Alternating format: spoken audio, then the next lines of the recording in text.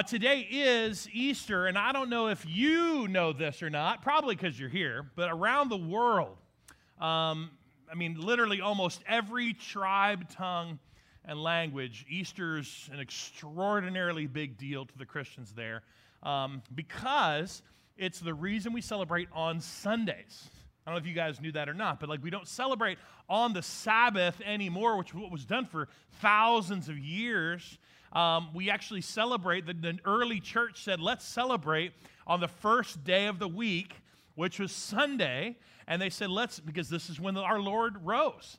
And so they were like, this is what we should do to signify us as Christ followers, is to meet and worship together on Sunday. So that's why we're here. And I love just kind of tying in some of the tradition and heritage and history of our Christianity to just knowing that not only does it happening all over the world right now over this weekend, but it's something we've been doing for years. And this is one of my favorite verses to read on Easter.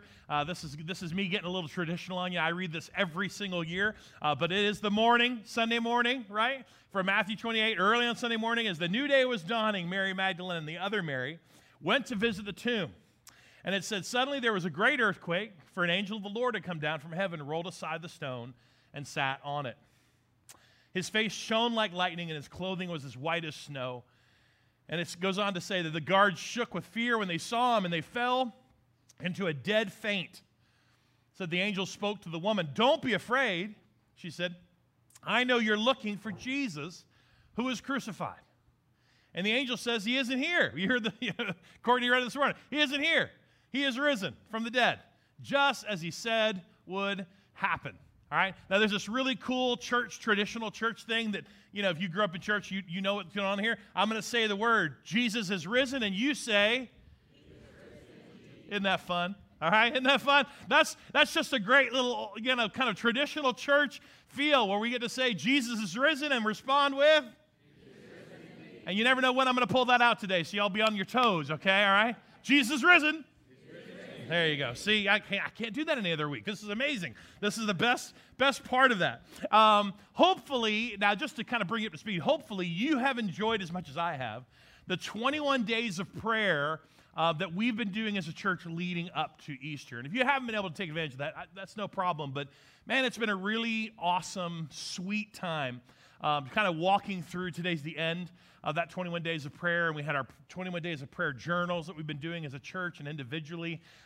We've been having our prayer services on Wednesday afternoon. We had our social media kind of prayer prompts every single day. We had an amazing experience now with Love Life downtown with a prayer walk this last 21 days. This past week for Maundy, Thursday, we had an amazing night of worship. If you couldn't make that, you missed an incredible night of worship, and we had all the cool elements that we just can't normally do on a Sunday. It was just really special, and kind of leading us into this time to celebrate the resurrection. And so I've really, really loved it. Even though the series is about prayer, we've been using walking towards Easter, we've been using Jesus as the example. What could Jesus teach us in terms of how he prayed, how he taught us to pray, his life of prayer, to help us, get better at it, or at least make it a part of our life, or at least understand prayer better in terms of why it was given to us as this incredible gift to communicate with God. So let me just do a real quick recap, because this is what we've already gone through. But we've talked about prayer, that the purpose of prayer, Pastor Shin started us off talking about the purpose of prayer is to glorify God. That when Jesus taught us how to pray, our Father, which art in heaven, hallowed be thy name. When he taught us the Lord's Prayer, it really was just all about God. And it was all about kind of glorifying him in every aspect of how we pray. The next week I talked about the practice. The spiritual practice and engagement of prayer really is for the purpose to align our hearts with his heart and to help us walk in the authority of God. And we talked about Jesus in his humanity, and fully God, fully man, that in his humanity he still had to get away and pray. He had to get away and keep himself connected to the Father. Last week we talked about the difficult tension the paradox that we come to in prayer, and hopefully you've experienced this, where you really are living in the tension of being able to approach the throne of grace boldly. You're able to approach with confidence that God can and will and is able to do all things even beyond what we can ask or imagine. But we also hold in our same hands the uncertainty that God will or won't do something that we're praying for. But, that God's answer, he answers every prayer, but sometimes his answer is no, right? That is not always our answer.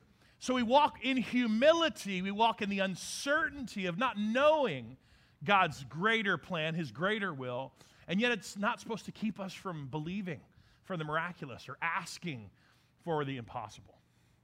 And so today it brings us to, I've been really excited about this. I want to talk about some specific prayers that Jesus made while he was on the cross. But this is how John described our gift of prayer in terms of approaching God. He said, the confidence that we get to have in approaching God, that if we ask anything according to his will, that he hears us.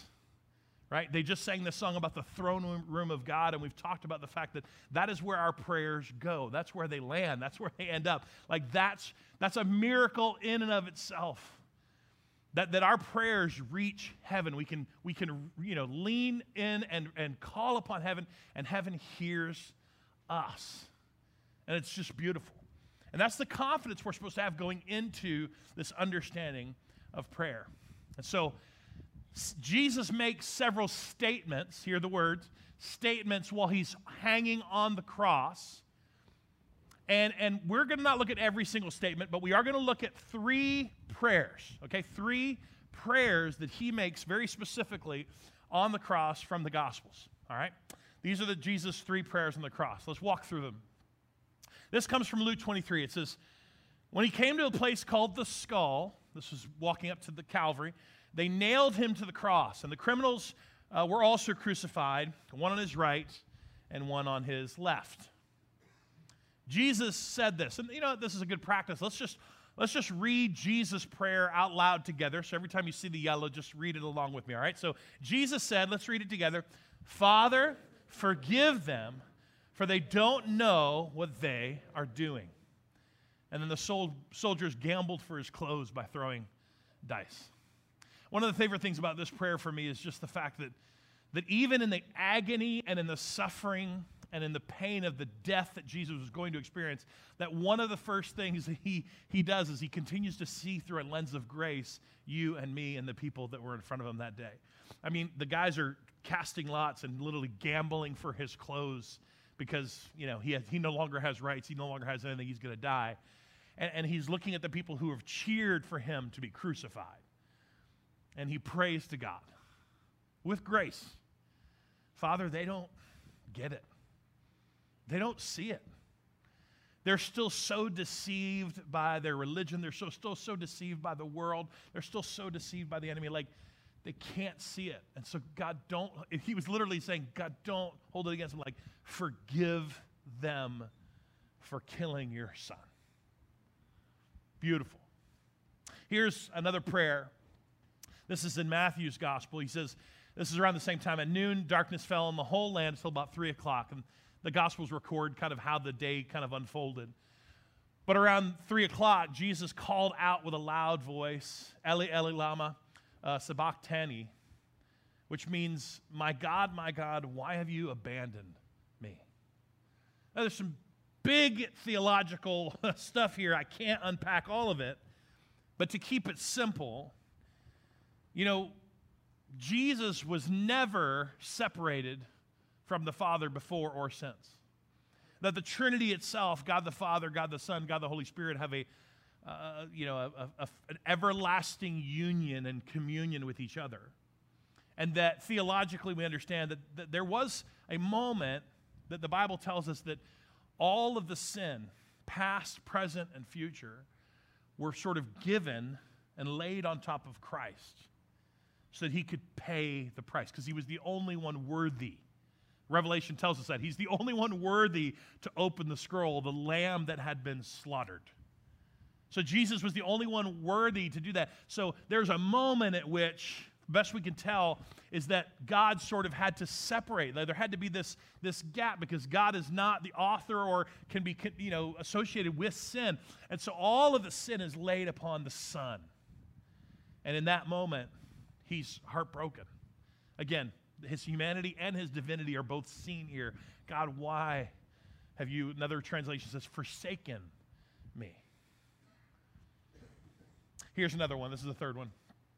Same thing, but from Luke's account. Again, about noon, the darkness fell, the whole land until 3 o'clock. And the light from the sun was gone. The curtain from the sanctuary in the temple, the veil, was torn down the middle. Another translation tells you that it was torn from top to bottom. The veil that separated the Holy of Holies, God from man, was torn. And Jesus shouted, Father, I entrust my spirit into your hands. And with those words, he breathed his last.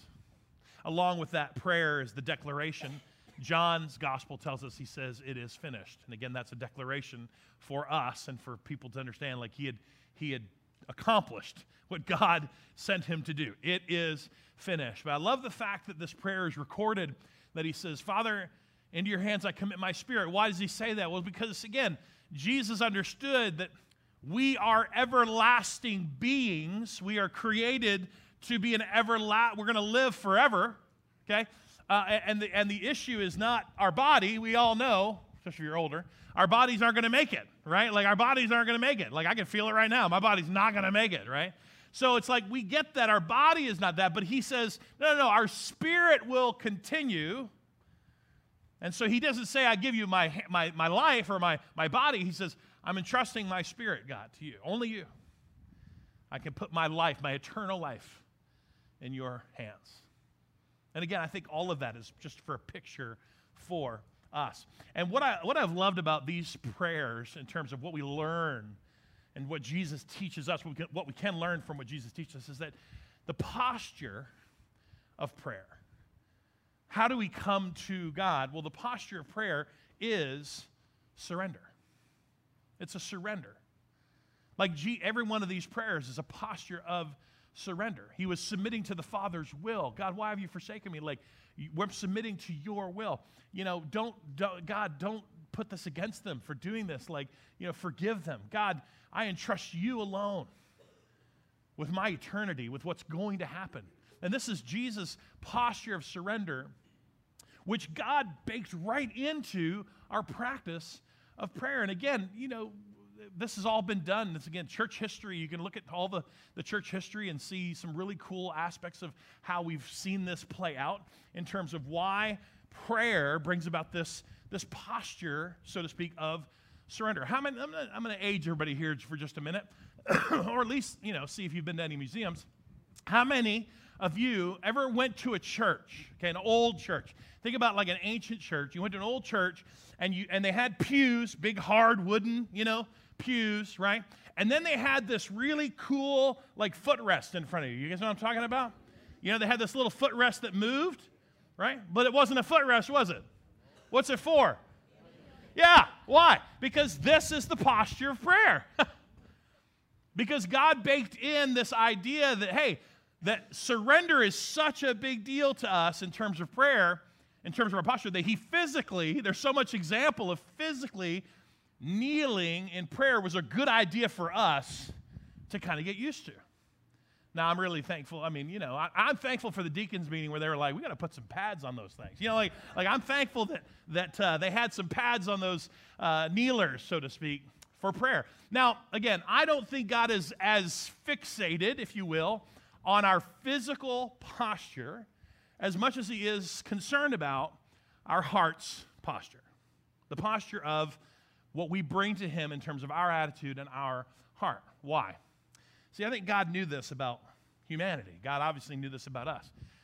That baked into humanity is this, psychologists actually call this the illusion of control bias. Okay? Baked right in, and now theologically we can look at it and say, well, we know that's our sin nature. But even psychologists say, all of humankind to a certain degree has this illusion of control bias that we simply think that we can control our destiny. That we can, if we work hard enough and if we're smart enough and if we, can press through it and whatever case, like we can figure it out. We can really control the outcome of things. We can control our lives and our destiny. And every single one of us is sort of, so to speak, cursed with that bias, that natural bias in us. So God knew that he was going to have to put into this practice of prayer, this posture, to help us understand that we actually don't control everything. But that's, again, it's an illusion of control. Something beautiful happens when we come in to a posture of surrender. And this is what happens. And this is what we talk about at our church. This posture of surrender activates hope. Like it activates hope in us. Now, people have asked me before, when we talk about, you've seen our sign out there, hopefully coming in. We exist to humbly point everyone to absolute hope. That's our mission as a church. But it's like, it's more than that. Where does hope come from? Well, yeah, hope is belief. Yeah, hope is this, But when we talk about hope, absolute hope, we're talking about the fact that our trust and our hope and our faith are tied to something larger than ourselves. Like it's bigger than us. And so something happens when we come to him in a posture of surrender. Because we're surrendering our hearts to his. We're surrendering, and we're putting our lives in his very capable hands, right? He's not going to let us down. We put our lives in his hands, and something happens to us. We actually are infused with hope. We actually can start to believe that all things are possible because of God. All things can happen because of God. All things beyond what we can ask or imagine are because of God. So there's just something incredible that happens when we come in this posture of surrender, is that we actually can have more hope and more faith than anyone else around us. Because we're actually surrendering to him. Now, very quickly, before I go to the next scripture, because we are going to talk about how the resurrection plays into this, but I have to tell you there's a difference, okay? There's a difference between surrender as it's properly, we're trying to use it properly. There's a difference in the idea of surrender versus giving up, okay? Because surrender, the true idea of surrender, brings and activates hope into our life. But what usually happens for most of us is that we will, because again, this illusion of control bias, we will try and we will try and we will try and we will try. We'll try to fix it. We'll try to repair it. We'll try to manipulate it. We'll try to navigate it. We'll try to work it out. We'll try to make it work, right? And we will do everything in our power and other people's power to accomplish and get it done and to control the outcome. And what ends up happening is that, and it goes a couple different directions, is that we end up just giving up.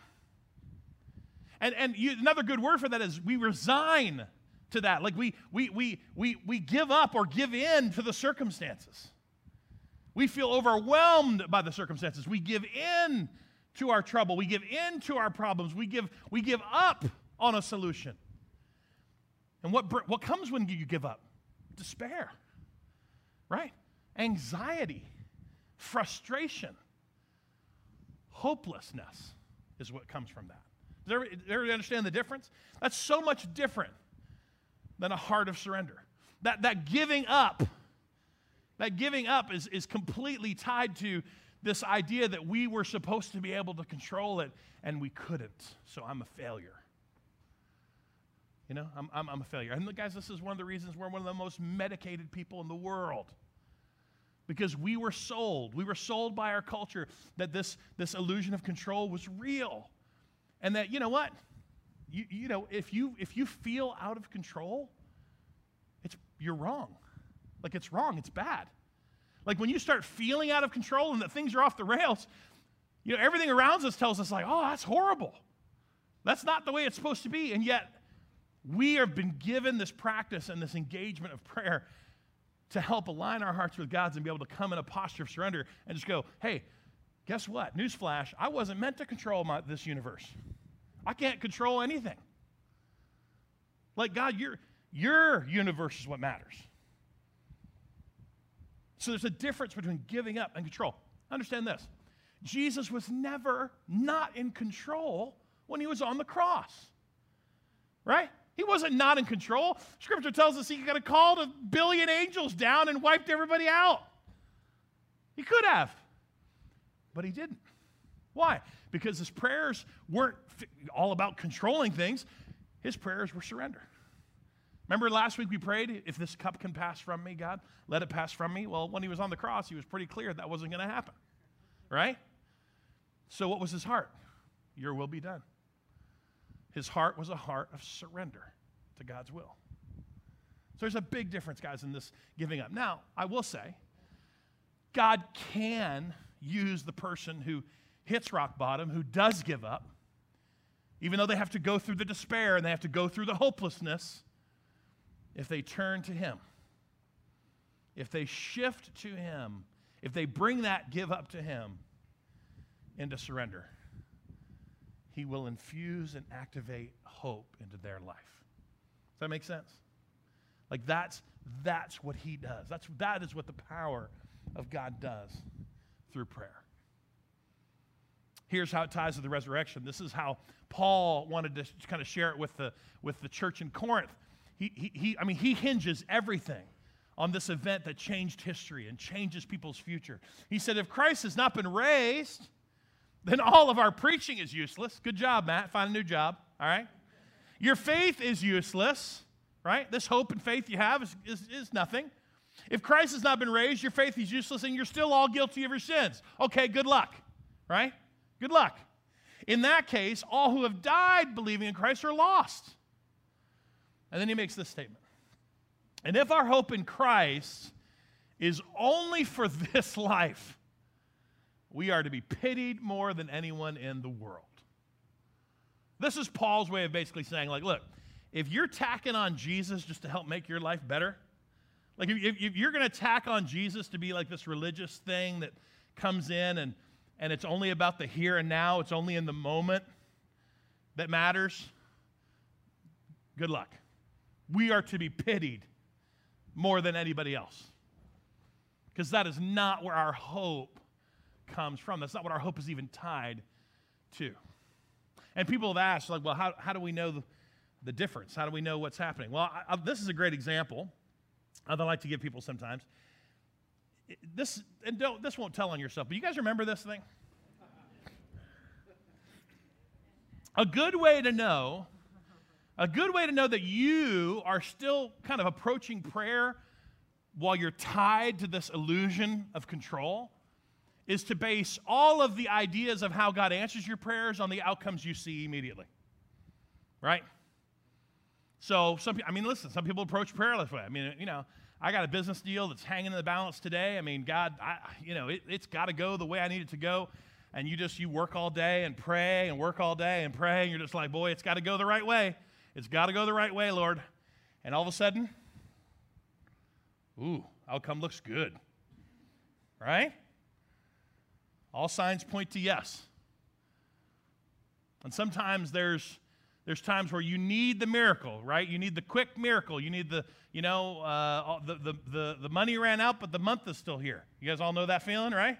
And you need God to step in and do something, manifest some dough in the old account, So you're praying. I don't know how we're going to figure this out. I don't know how we're going to make it.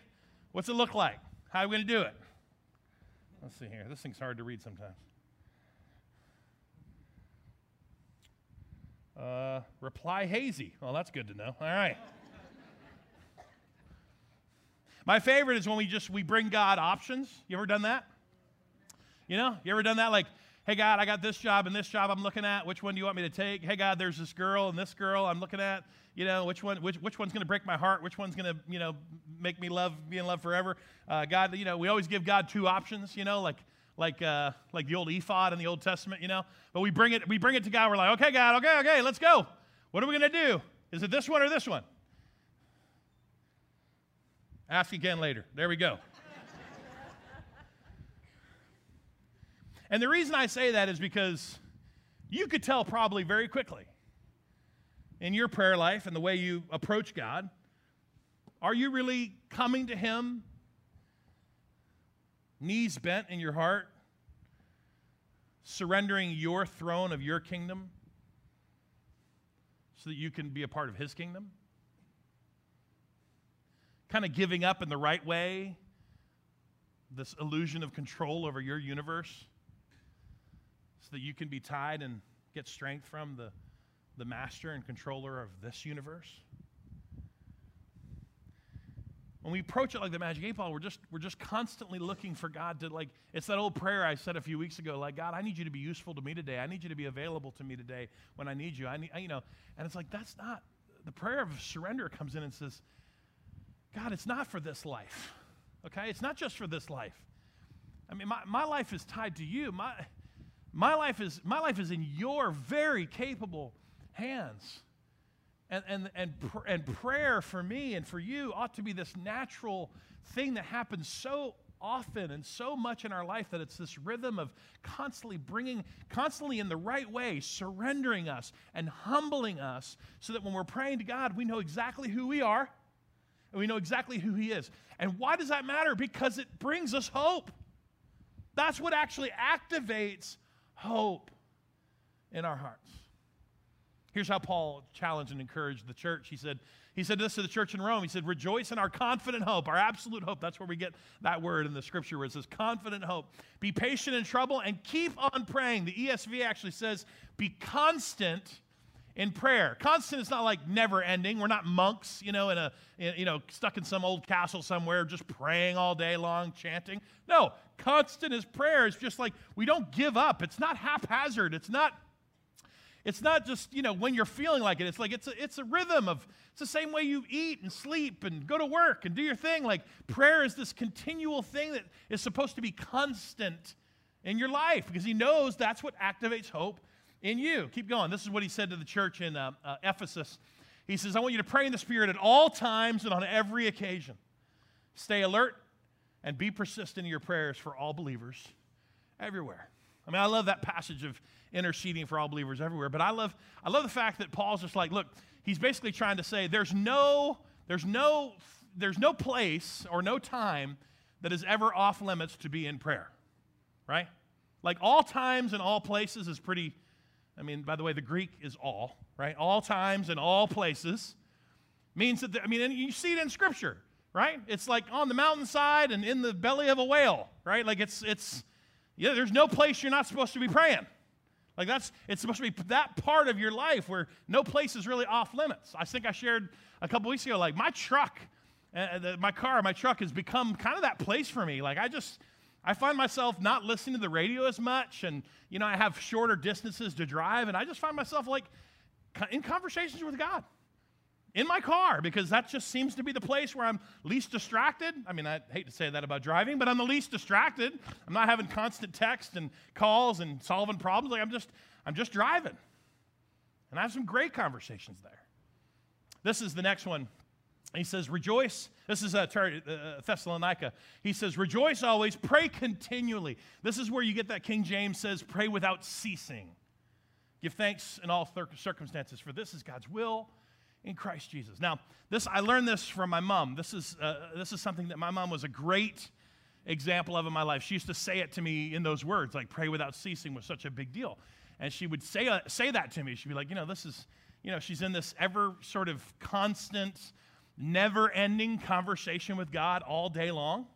Right? Like that's just how she does it. Like I never had to see my mom like carve out a time to pray because she was just always kind of talking to God. She was always kind of just in the moment. Now she's 83 now, right? So I know she gets up in the morning, she's like, woohoo, I'm alive. Like, hey God, what's up? And then she kind of goes throughout her day. And I've literally seen her, she'll crochet something or she'll be thinking about something or just talking to God, and God will give her something. For something she wants to write in a card or, for one of her talks, she'll write it down and she'll be like, oh, thank you, God. Thank you for that. And I'm just telling you, it's this never-ending, preoccupied, if you will, conversation with God. It's beautiful. It's the most beautiful example I've ever seen in my life of just how that is lived out. And I know that's all these things are the way Paul describes helps us move into that place of surrender, helps us activate the hope that we have when we submit ourselves to Him, when we surrender ourselves to Him. This is where the power comes in. Now, I did have to give you this one. This is the last thing I'm going to give you before we head out today, but it's the fifth element and perspective of prayer. It's the power of prayer. And I know this is going to seem a little elementary, but the power of prayer is Jesus Christ. And again, I know it seems very like, no duh, kind of thing. And that's because you're all very smart church people because you come here. Okay, so I understand that. But here's what I want you to see.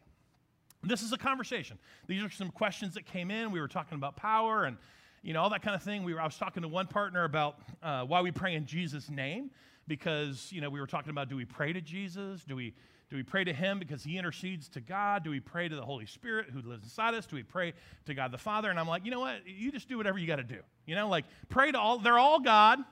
Agreed. They're all God. You pray to whoever you want. That's fine. You can be with me in a long prayer session. I'm naming all of them, right? Like, Holy Spirit, do this. Jesus, you understand that. God, help here. I'm going to pray to all of them. But the power comes because what we've been told is that if we ask it in Jesus' name, that's where the power comes from, right? Like it's not a sign-off. Let me just help everybody understand that. Praying in Jesus' name isn't like an over and out, good buddy, catch you on the flip side. That's not what the end of your prayer is doing. The end of your prayer is saying is that of all the things, God, we just talked about, I only have the ability to do that because of you, Jesus Christ.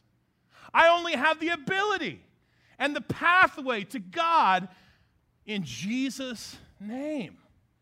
Which is why that's where the power is. Now, here's the one we're going to read together. This is Matthew 28. Go ahead and open up your Bible or your Bible app. We're going to start and read these few verses together. This is Matthew 28, verse 16. This is the Great Commission, but I want to read these few verses ahead of time because I just love these verses. I can't not read them when I see them. Starting in verse 16, it says, the 11 disciples, right, no Judas, they went to Galilee, up to the mountain where Jesus had told them to go. They've already seen Jesus resurrected. He's told them where to go and meet up before His ascension. And I love this that says that when they saw Him, they worshiped Him. But some of them doubted. Okay? Now just get your brain around that for a minute. Okay? Have you ever had anybody in your life just say, you know what, if Jesus would just talk to me, if He would just say something to me, I would do it. You know what you can say to them? Liar. Why? Because people saw a resurrected Jesus and went, I don't know. Okay? So just call it out. Just call it out. That's just the way it is. We know that's true. So here it is. It says that some of them saw Him and doubted, but when they saw Him, the disciples worshiped Him. Then He told His disciples, I have been given all authority in heaven and on earth. Therefore go and make disciples of all nations, baptizing them in the name of the Father and the Son and the Holy Spirit. Teach these new disciples to obey my commands, or all the commands I have given you. And be sure that I am with you always, even to the end of the age.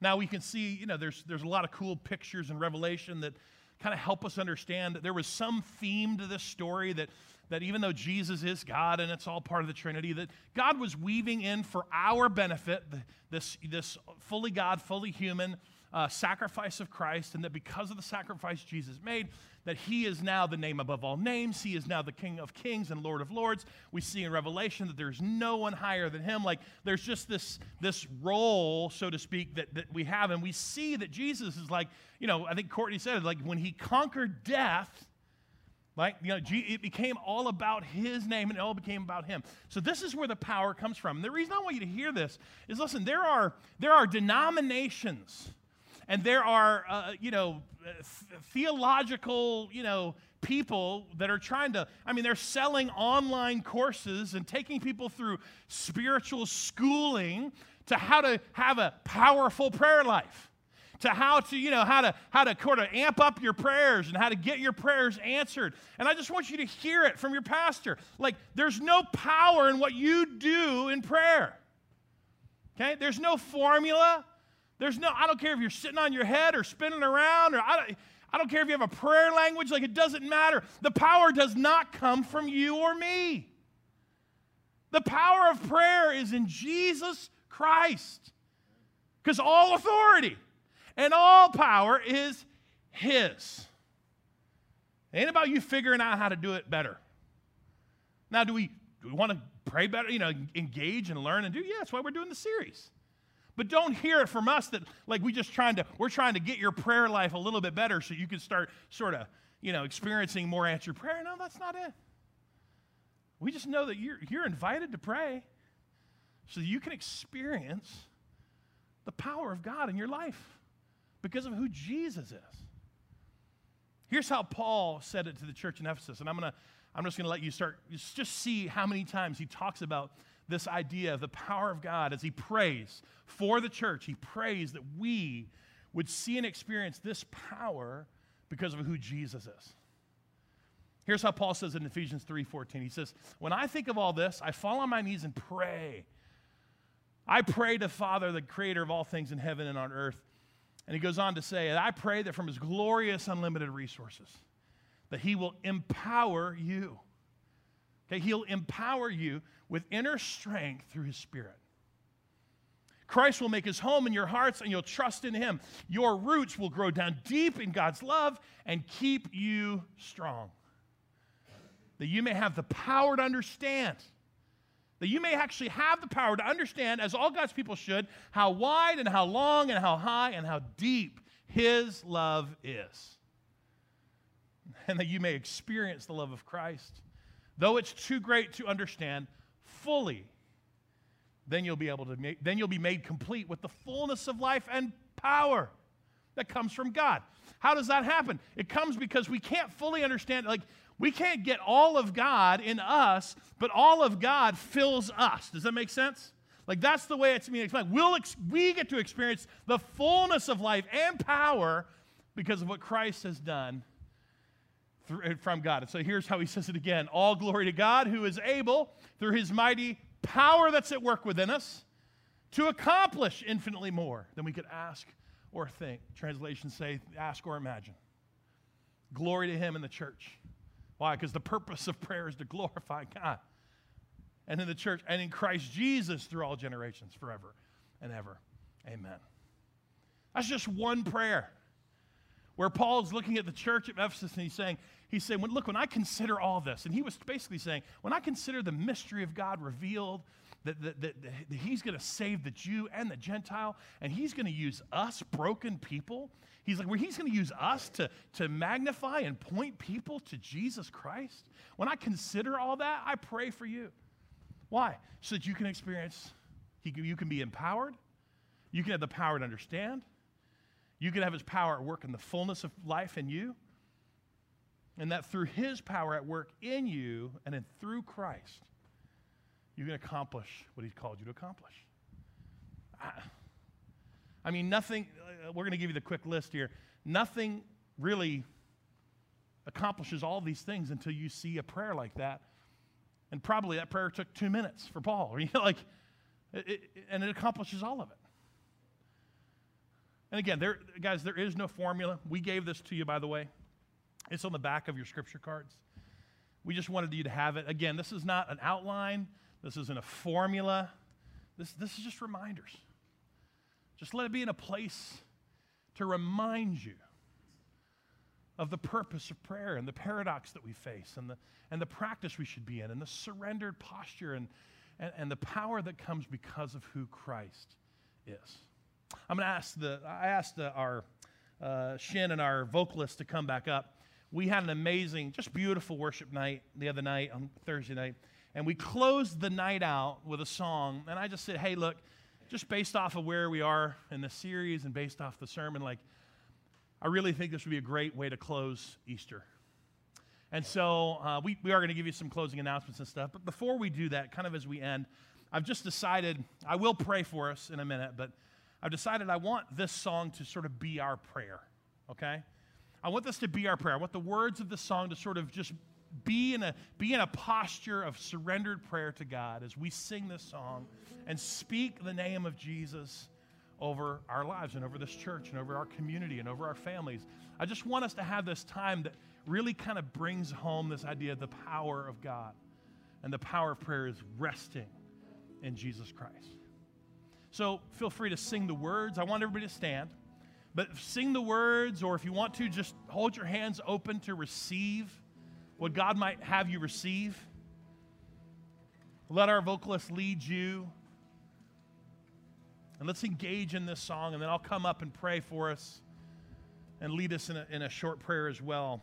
But I really want this song to be kind of our heart of prayer this morning. Let's sing.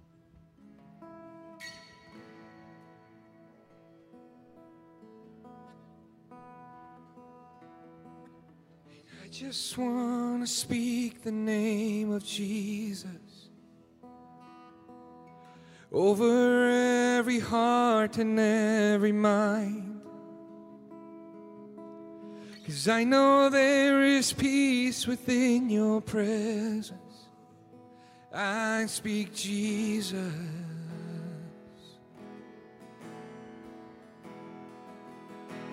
I just want to speak the name of Jesus till every dark addiction starts to break, declaring there is hope and there is freedom. I speak Jesus. Your name is power. Your name is healing. Your name is life. Break every stronghold. Shine through the shadows. Burn like a fire.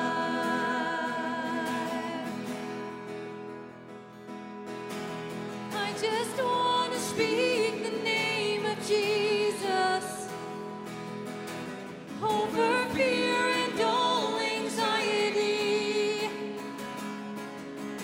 declaring it will captive by depression. I speak Jesus. Your name is power. Your name is healing.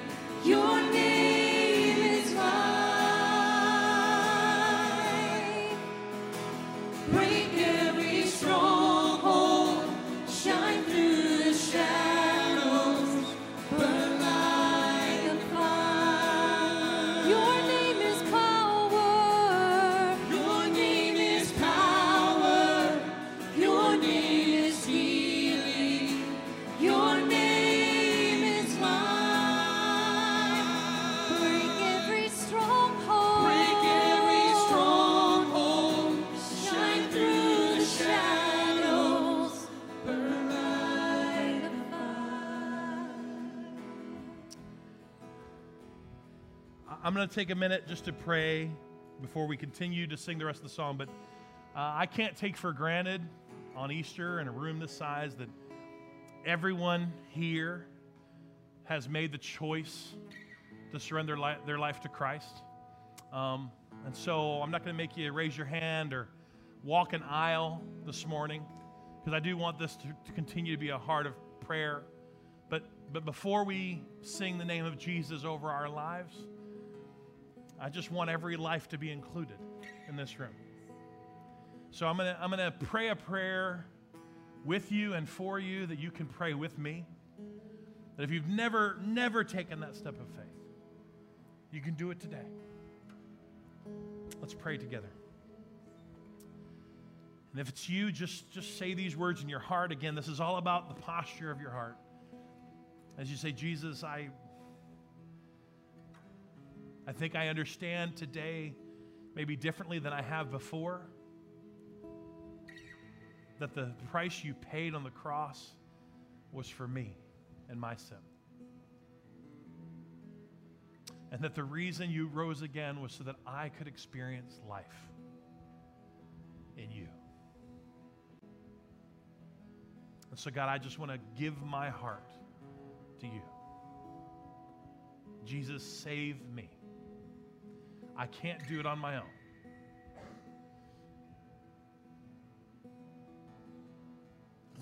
If you've prayed that prayer, I just pray that you will find a church, or this church, or God, we're just praying as a church together that those who prayed this prayer will have an opportunity to grow in their faith, ask the questions they need to ask, that there's no questions that are bad questions. There's people that love them and would love to help them walk in this new life of faith. And God, for the rest of us, as we get ready to sing these words, we just speak your powerful and precious and holy name over our lives, over the city, over our community. Because we entrust our spirit and our lives in your hands. Amen. Let's continue to sing this song together.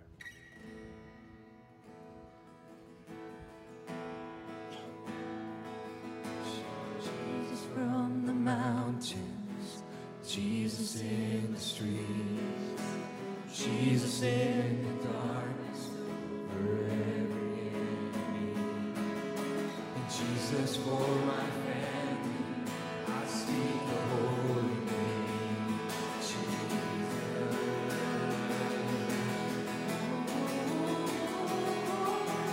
Jesus from the mountains, Jesus in the streets, Jesus in the darkness over every enemy. But Jesus for my family, I speak the holy name, Jesus. Your name is power, your name is healing, your name is life.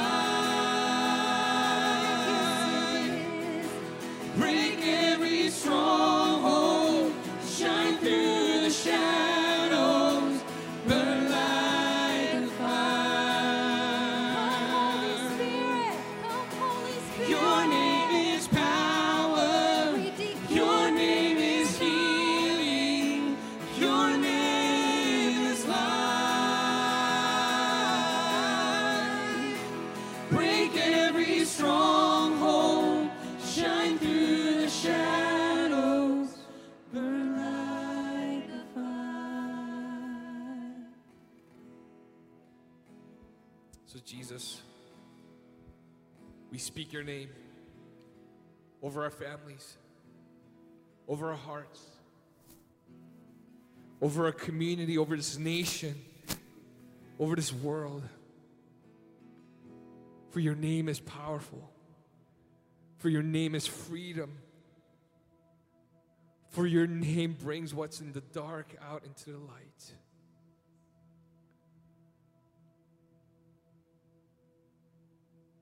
So we trust in the wonderful, powerful, and beautiful name of Jesus.